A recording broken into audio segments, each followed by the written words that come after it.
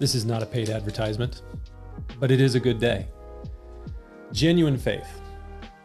What is it? Do you have it, and does it matter?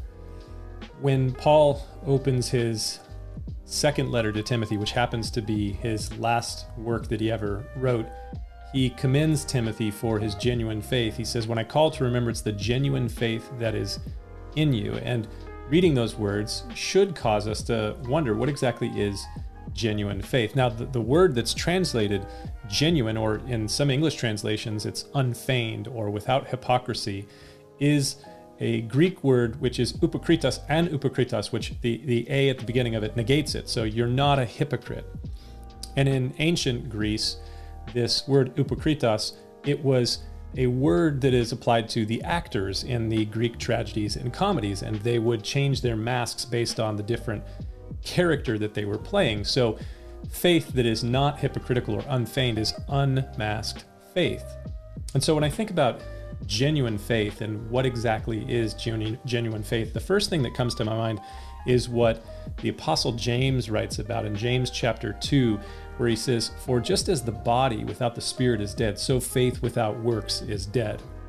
So the first thing I would suggest to you is that a faith that does not evidence itself in its actions, in its beliefs, or in its works is not genuine. It is not real. It is dead. Another thing that James says, he talks about pure religion in James chapter 1. He says, pure and undefiled religion is this, to visit orphans and widows in their trouble and to keep oneself unspotted from the world. He also talks about being able to bridle your tongue and to govern the things that you say. So when we start to talk about what unfeigned, unmasked faith is, genuine faith, I think it's very important to recognize that it is a faith that is represented in our actions. It's seen in the things that we do. Well, then, do you have it? I mean, that's the next logical question. There's a lot of people that say that they believe in God or they trust in God. They may even go to church and might even read the Bible, but do you have sincere faith? Do you have genuine faith? And I think it would be somewhat easy to be able to test that, to check that, to look into the mirror that is God's word and to see if that you are reflecting the characteristics of a Christian, which quite literally could mean someone who's Christ-like. Does your life represent or show or display the actions of a Christian? Does it look like the teachings of Christ? Does it look like Jesus and his first followers, other than Judas? So what is sincere faith? It's a faith that is seen in our works. Do we have it? You can test it pretty easily. Third thing to really ask is, does it matter?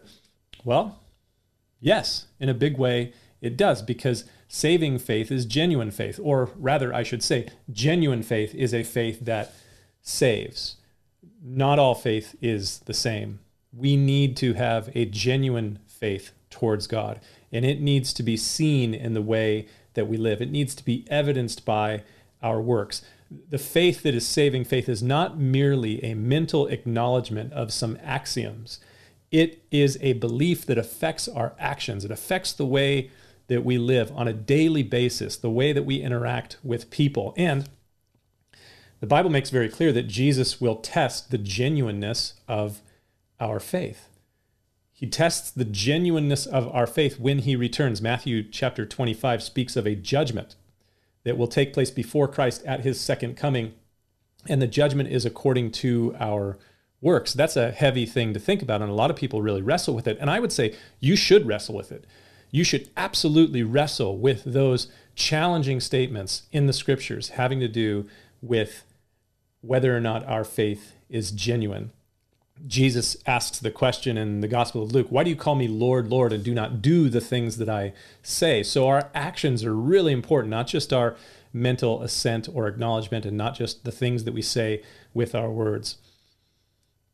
One other thing that I think about on the question of does it matter whether we have genuine faith?